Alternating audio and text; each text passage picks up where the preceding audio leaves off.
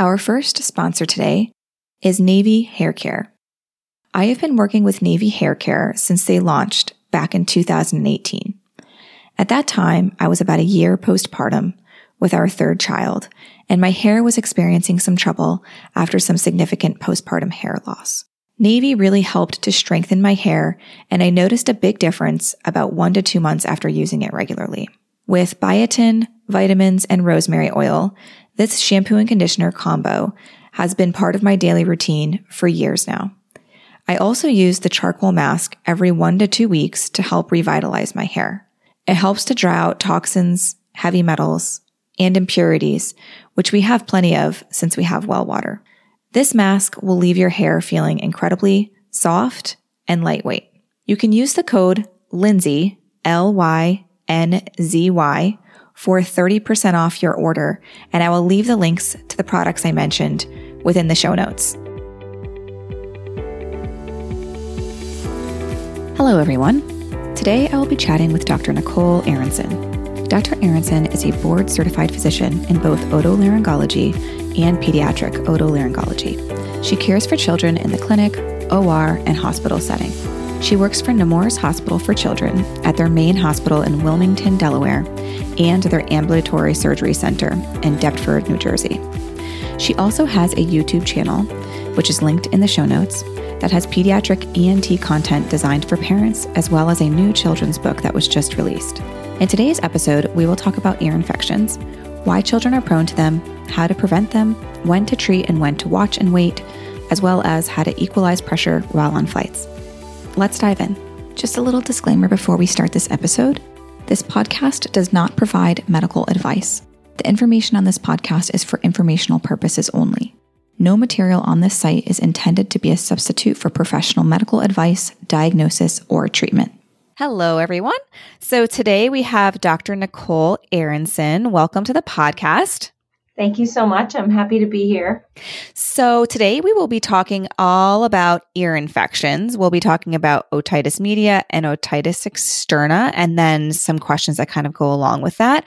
So why don't we start with, I think, one of the most common questions you typically hear is, like, why are kids getting these infections so much more than adults do, right? Like, I've never had an ear infection. I don't even know if I had one when I was a kid, but I certainly don't hear about adults getting them as frequently, and I don't see it in our adult emergency department very much either.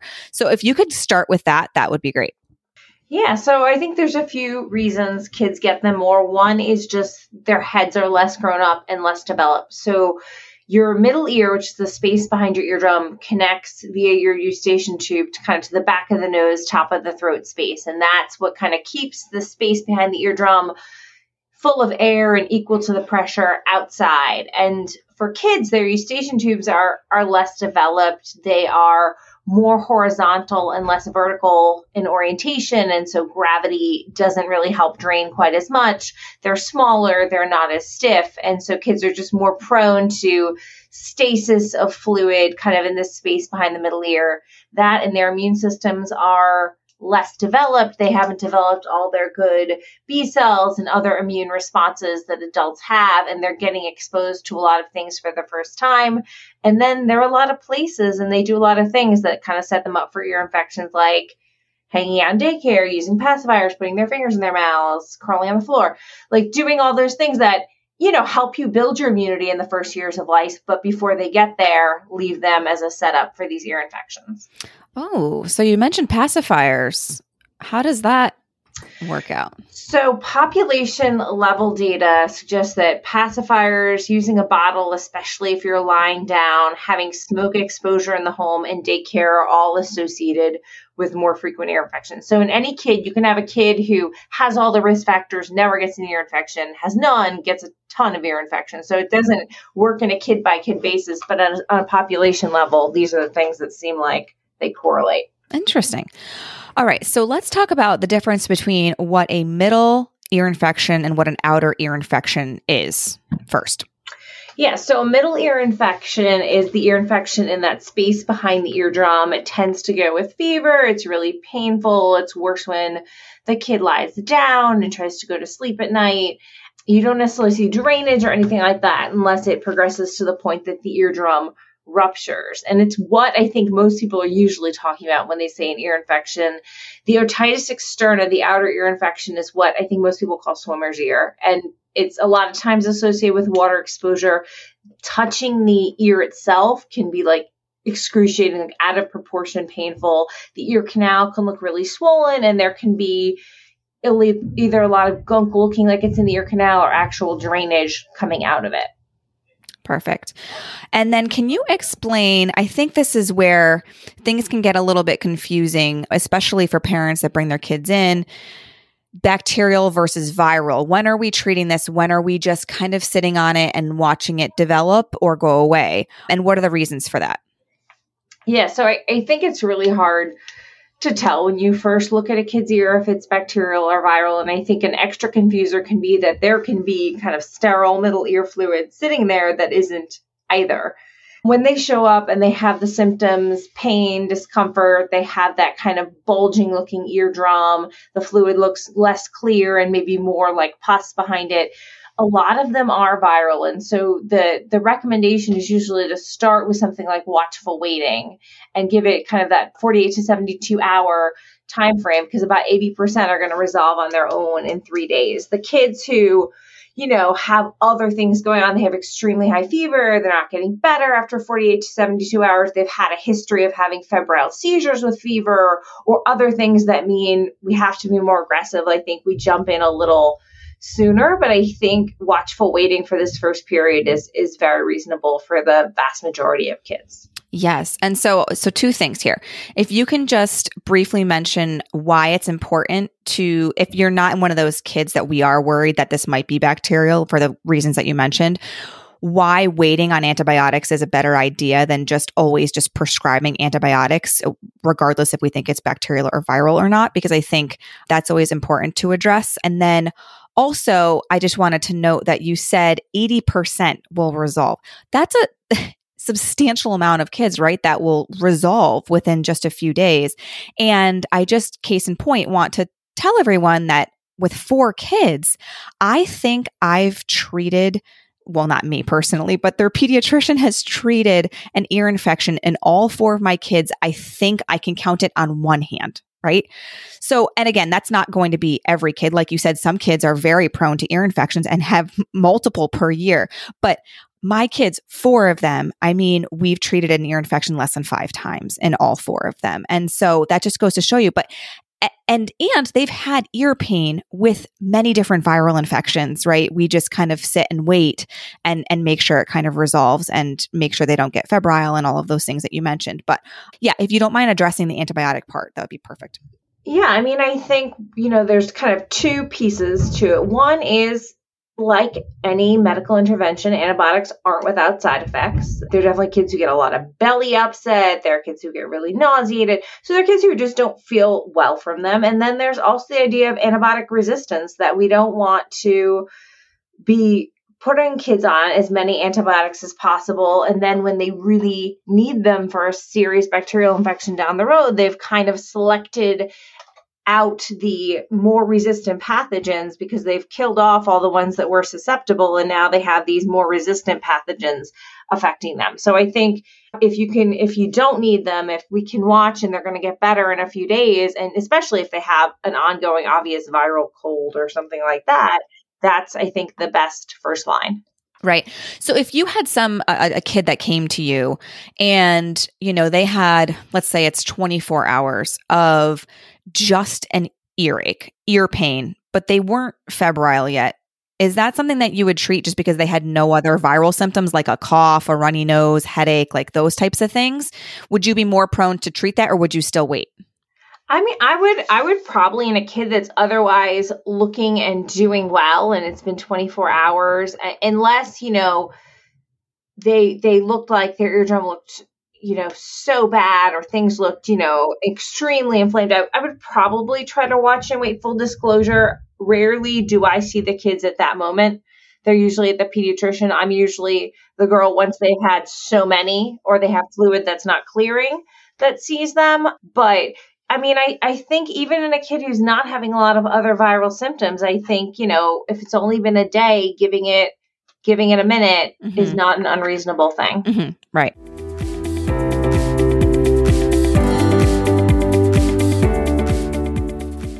This podcast is brought to you by AG1. AG1 is a daily foundational nutrition supplement that supports whole body health. I started adding AG1 into my routine back in early spring and have noticed quite a difference. Overall, I wanted better gut health and as a bonus, to boost my energy levels. I was consistent for about 3 months, and then I took a 3-week break and noticed that I was tired and overall not feeling my best. I introduced AG1 back into my daily routine, and within a few days, was feeling more myself. The only thing I changed was AG1, so I'm assuming this played a positive role. I drink AG1 in the morning with a scoop of protein right after working out in the early morning. Makes me feel ready to take on my day by giving my body the nutrition it craves. Overall, I have felt more mental clarity, increased energy levels, and positive differences in gut health. As a mom, AG1 is a quick and easy way to get science-driven formulation of vitamins, probiotics, and whole food source nutrients on a daily basis. As you all know, taking care of you first is the best way to take care of your kids. And AG1 is one of the ways I take care of myself every day. AG1 has a slight tropical flavor and tastes great if you want to add it to your smoothies. But for me, I like it just mixed with ice cold water and vanilla protein. AG1 has the NSF certification.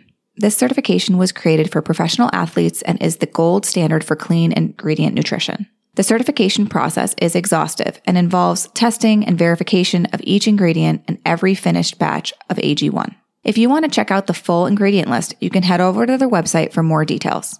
Perhaps my favorite part about AG1 is how they evolve with science.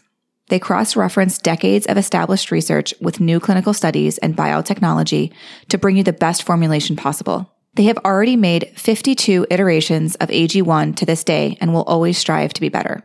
For all the moms out there, you know how busy we can be. So if you're looking for self-care that's quick and easy, try AG1 and get a free 1-year supply of vitamin D and 5 free AG1 travel packs with your first purchase.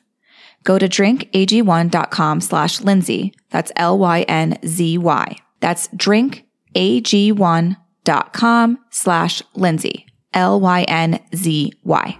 Check it out. All right, before we talk about what do you do if your child starts to get frequent ear infections, I would love to hear your thoughts on treatment options with things like xylitol, probiotics, herbs, homeopathy, alcohol, and what the research says about these different items as far as treatment or maybe prevention or maybe decreasing pain. I have heard so many different things that parents have used, either like throughout history, many years ago, or even now. The other day, I was just listening to a parent talk about how one of their friends was using alcohol in their child's ear, and just as the primary treatment option. So I would love to hear what you have to say about what does the science and research say about some of these different things, and what do you think? Yeah, no. So the alcohol, where I think the alcohol comes in is helping the water that gets in there when you've been swimming evaporate better. So it's not necessarily an ear infection treatment. And I've definitely told people they can use a little bit of diluted rubbing alcohol in their ears too, if their kids are prone to swimmer's ear and they want to do that after swimming. When it comes to the middle ear infections, I was looking up and kind of checking up the facts. Xylitol, I think, and echinacea have sort of the best data in terms of randomized controlled trials. And echinacea probably is protective against upper respiratory tract infections and the associated ear infections that go with them. Xylitol is more equivocal in the studies, and some of the issues with it is it's generally 5 times a day dosing, which is sort of hard to do. And the gum and the lozenges versions are better effective than the syrup version, but you can't give gum or lozenges to kids under 2, and those are kind of the majority of your ear infection kids. So they're stuck with the syrup, which is probably less effective.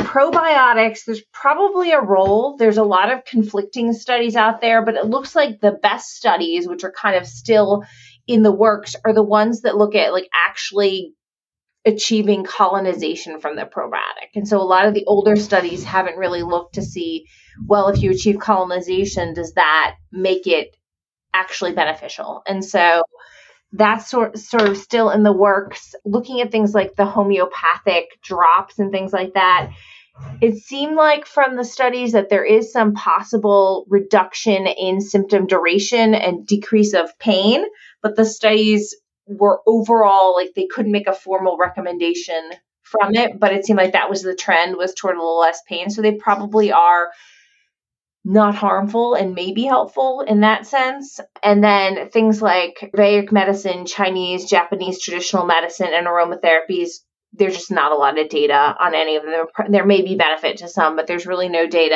And I know chiropractic release is also often touted. There are a few studies on that, which don't necessarily show a ton of benefit. And there is some significant risk, especially in immature skeletons and manipulating necks rapidly. And so that's probably not a great choice. But it looks like the best data right now for prevention probably comes under echinacea. Okay, excellent. And then you mentioned pain briefly. Now, obviously, you can use Tylenol or Motrin. Have you seen that kids do better with one or the other as far as pain relief? And is there anything else you recommend?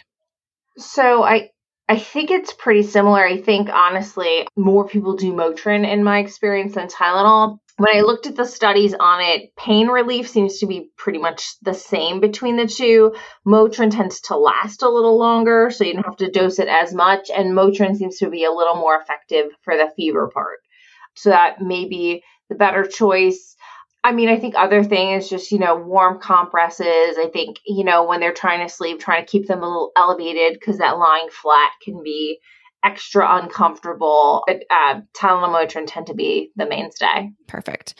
All right. So say you have a parent, they were referred to you because their child's having frequent ear infections. What are we talking about as far as frequency? Like, when are you seeing these kids? How many ear infections have they had, and in what period of time? So our academy guidelines usually suggest 3 ear infections in 6 months and 4 in a year is when we start thinking about ear tubes. The caveat is when we examine them, ideally we still see middle ear fluid presence. So there is some seasonality to how I think about these kids. If I have a kid coming into my office in March and they've had 3 in the past 6 months, but now it's been, a month since they've had one and their ears look pretty good, I tend to say, let's see how we do. Like, summer's coming.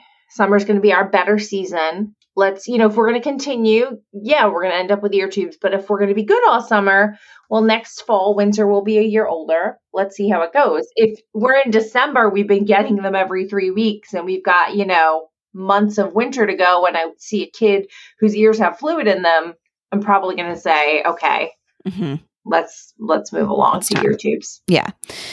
Now, are there any other treatment options besides the ear tubes? And then talk a little bit about the tubes. When are they removed? Can kids swim? How much time needs to clear before they swim? And does this affect how they hear at all?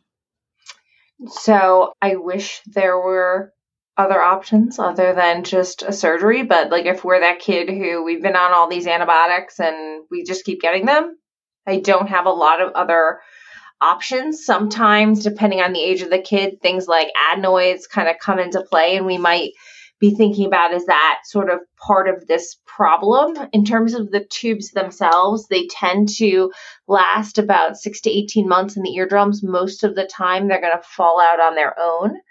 If they don't manage to fall out in about 3 years or so, that's when I start to think about taking them out for being in too long. They are definitely allowed to swim. There were lots of recommendations for earplugs back in the day. As they studied it, it did not help prevent ear infections. It just kind of made people fight with their parents. And so we don't recommend routine water prophylaxis. I have some kids who don't like water in their ears and want to wear earplugs. And of course, they're welcome to, but most kids do not. And I usually say they can swim kind of as soon as they feel well enough after the tubes, which is generally the next day if they want to. Oh, you asked me about hearing. So hearing, if it's a kid who had a lot of middle ear fluid that was hanging out there, because when we put the tubes in, that fluid gets removed. They generally can hear better after the tubes. For the kids who had no fluid, they probably hear the same. Mm-hmm. Now, does the treatment for otitis media differ from otitis externa at all? It does. So otitis externa is topical treatment. Oral antibiotics are not going to get the job done. I always say it's a combination of oral toilet, AURAL, so like ear cleaning, and topical medications. And so if I have a kid with a really bad otitis externa, I may say to them, okay, I'm going to clean out your ear. You're going to hate it. And we may have to do it again. But what we're trying to do is get some of this debris out so the drops can get in and treat it and get the swelling down. Sometimes if it's really bad, we have to put what's called a wick. It's sort of like an absorbent material in the ear just to help the drops get in and like let that canal swelling go down. But those otic drops that are great for swimmer's ear, if you have a kid with an intact eardrum and a middle ear infection, aren't getting to the place where they need to be. And that's why the drops work great when you have an ear tube in or if you have a hole in your eardrum, but they are not effective if you have an intact eardrum. Right. Is there anything that parents can be doing with their kids to help prevent if they are those kids that are kind of prone to these frequent infections? I mean, I think, trying to get rid of the bottle and the pacifier, trying to encourage good hand hygiene, which is hard in these little ones. I think if there's smoke exposure in the house, getting rid of that. I once had a mom tell me that the pediatrician told her she should not have her kid in daycare and be a stay-at-home mom. I don't think a lot of moms can do that. Oh, wow.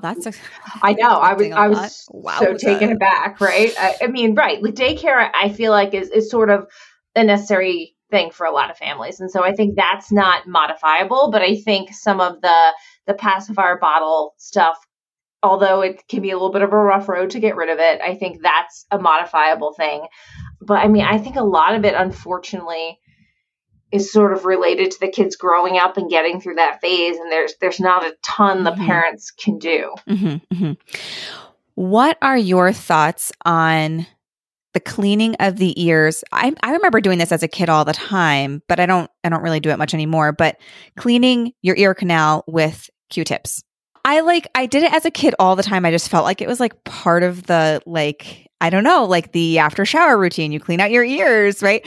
And I don't do that. And I don't do that with my kids. But so why don't you like it? The ears are meant to be self-cleaning. They're meant to, having a little bit of wax there is a good thing. It keeps the skin healthy. It keeps that microbiome of the outer ear canal normal. And so the ear canal is supposed to gradually push the wax out the opening. So everything kind of like at the opening of the ear or right on the outside, of course, clean that. Totally fair game. But when you go down with a Q-tip, you're pushing the wax down farther. Sometimes you can push it all the way against your eardrum, which is then you feel blocked and it's incredibly uncomfortable, or you can injure the eardrum. And then your ear canal is basically just skin on bone for good parts of it. And so it's really easy to kind of scuff up that skin or make a little hematoma or a scratch. And so, I think as long as you know someone has an intact eardrum, things like wax drops or hydrogen peroxide, if you feel plugged up with wax, is fine. But the Q-tips are always a bad idea. Yeah. Yeah. Okay. And then the last question I wanted to ask you was, do you have any specific suggestions on how to relieve pressure while flying? And if you could kind of separate that into what you would do for kids and then what you would do for yourself. Yes. So for kids, I think flying with an active ear infection is kind of a nightmare. I think Tylenol, Motrin, kind of before you get in the air, having them kind of keep chewing on something and also doing a little Afrin nasal decongestant up the nose just to optimize as much as you can is the best thing. If they don't have an active ear infection, it's still kind of the same thing, it's probably minus the Tylenol. Afrin is not something that should be used long-term by any means, but just before a flight, I think is a totally reasonable time. For adults, it's sort of similar. I think it depends how bad your ears are. So I am a gum chewer on flights, and that is enough to get me through. I also will do the auto insufflate, where you basically hold your nose and blow out gently and kind of open those eustachian tubes. So I will do that when flying. One of my partners in our practice, she's got terrible ears though. She tends to spray herself with Afrin before, and she tends to take an oral decongestant as well, just to kind of optimize herself for flying, because she gets a lot of that prolonged pressure afterward. So it sort of depends how bad it is, but it's usually decongesting as much as you can. Yeah, it's so weird. I mean, so like personally, I'm curious about this question because I have never had any issues flying, like never. I mean, yeah, I would chew a piece of gum and be fine. And it's really weird. The like last 5 years or so, and it's not every flight. I wonder if it's just an altitude thing and how fast the plane comes down. But I would say the majority of the time, at least one of my ears, I mean, the pain is it is like out of control. Like by the time I get to the ground, I'm like in tears, and then I have pain for like 3 days afterwards. And I'm like, what is this? Like, does your body like, or I mean, I guess maybe every time I went, I was just congested. Maybe I don't feel like I was though. Every time this happened, it wasn't like I was sick or been sick recently. I felt fine overall, but it's like I can't tolerate it as much as I get older.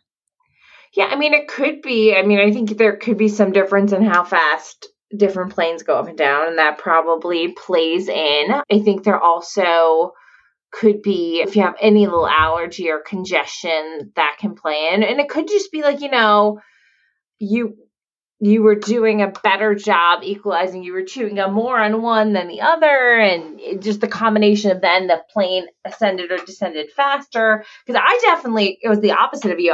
As a kid, hated to fly because my ears were always terrible. And now that I'm grown, I feel like I've kind of outgrown some of that. But yeah, no, it's interesting that it's kind of hit you so weird later on. It's like bizarre. Yeah. So I was very curious about that. All right. Is there anything that you think we might have missed or not touched on when it comes to kids and ear infections? The only other thing that I wanted to mention was just that there's ear infections and there is ear fluid, and they're not necessarily the same, but they probably both deserve a little attention. Kids with chronic fluid, you worry, does it muffle their hearing? And you especially worry for the kids who already have reasons to struggle. They have visual impairment, they have cognitive impairment, they have autism, they have speech delay, they have other stuff going on that you're especially worried. And so if, your doctor's like, oh no, it's never an ear infection, they just have fluid all the time, like that's a reason to think about looking into the ears a little more as well, versus just the straight infections. Right. Okay. All right. So I have 2 questions for you that don't pertain to the topic today. The first question is, if you could give one piece of advice to moms, what would it be? So one piece of advice to moms is, when you are going to the doctor's appointment, think about ahead of time what you want to get out of it and what information you might need to bring that helps that happen. And so I think, just having things written down, I think kids are unpredictable in the doctor's office, right? And some are going to sit like little angels, and some are going to be running around, and you're going to be distracted trying to wrangle them. So having some notes of like, these were my concerns, these are the questions I want answered. Or if you want, a co-parent or a grandma or grandpa or whoever, a friend, whoever is like your backup person, tell them when the appointment is and say to the doctor, do you mind if I put dad on speakerphone? You mind if I put grandpa on speakerphone? Just to have an extra set of ears to help you absorb. And I think that's a great thing for parents that technology allows. And the best time to do it, honestly, is pretty much right up front, because then they can add to the history and they can hear everything that is said. And it always makes, I think, the doc way happier if you do it at the beginning than if you do it right as the visit is wrapping up and say, can we repeat this whole thing? We have a million questions. Yeah. So, yeah, but I definitely think that is helpful, because there's definitely a lot going on in the appointment where you have to also be watching your child at the same time. Yes, absolutely.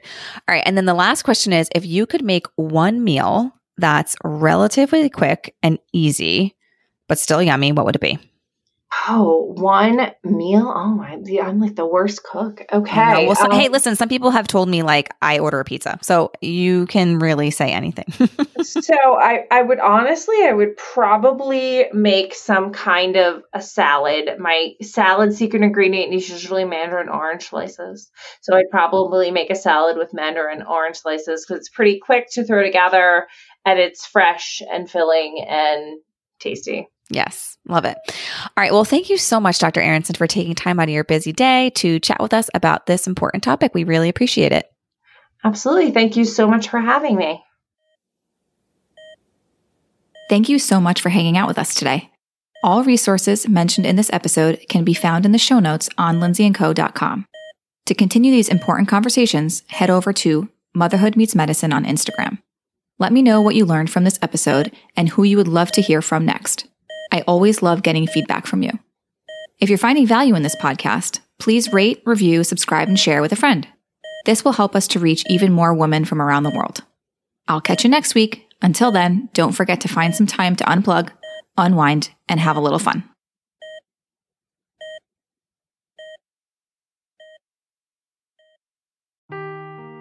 Seeking the truth never gets old. Introducing June's Journey, the free-to-play mobile game that will immerse you in a thrilling murder mystery.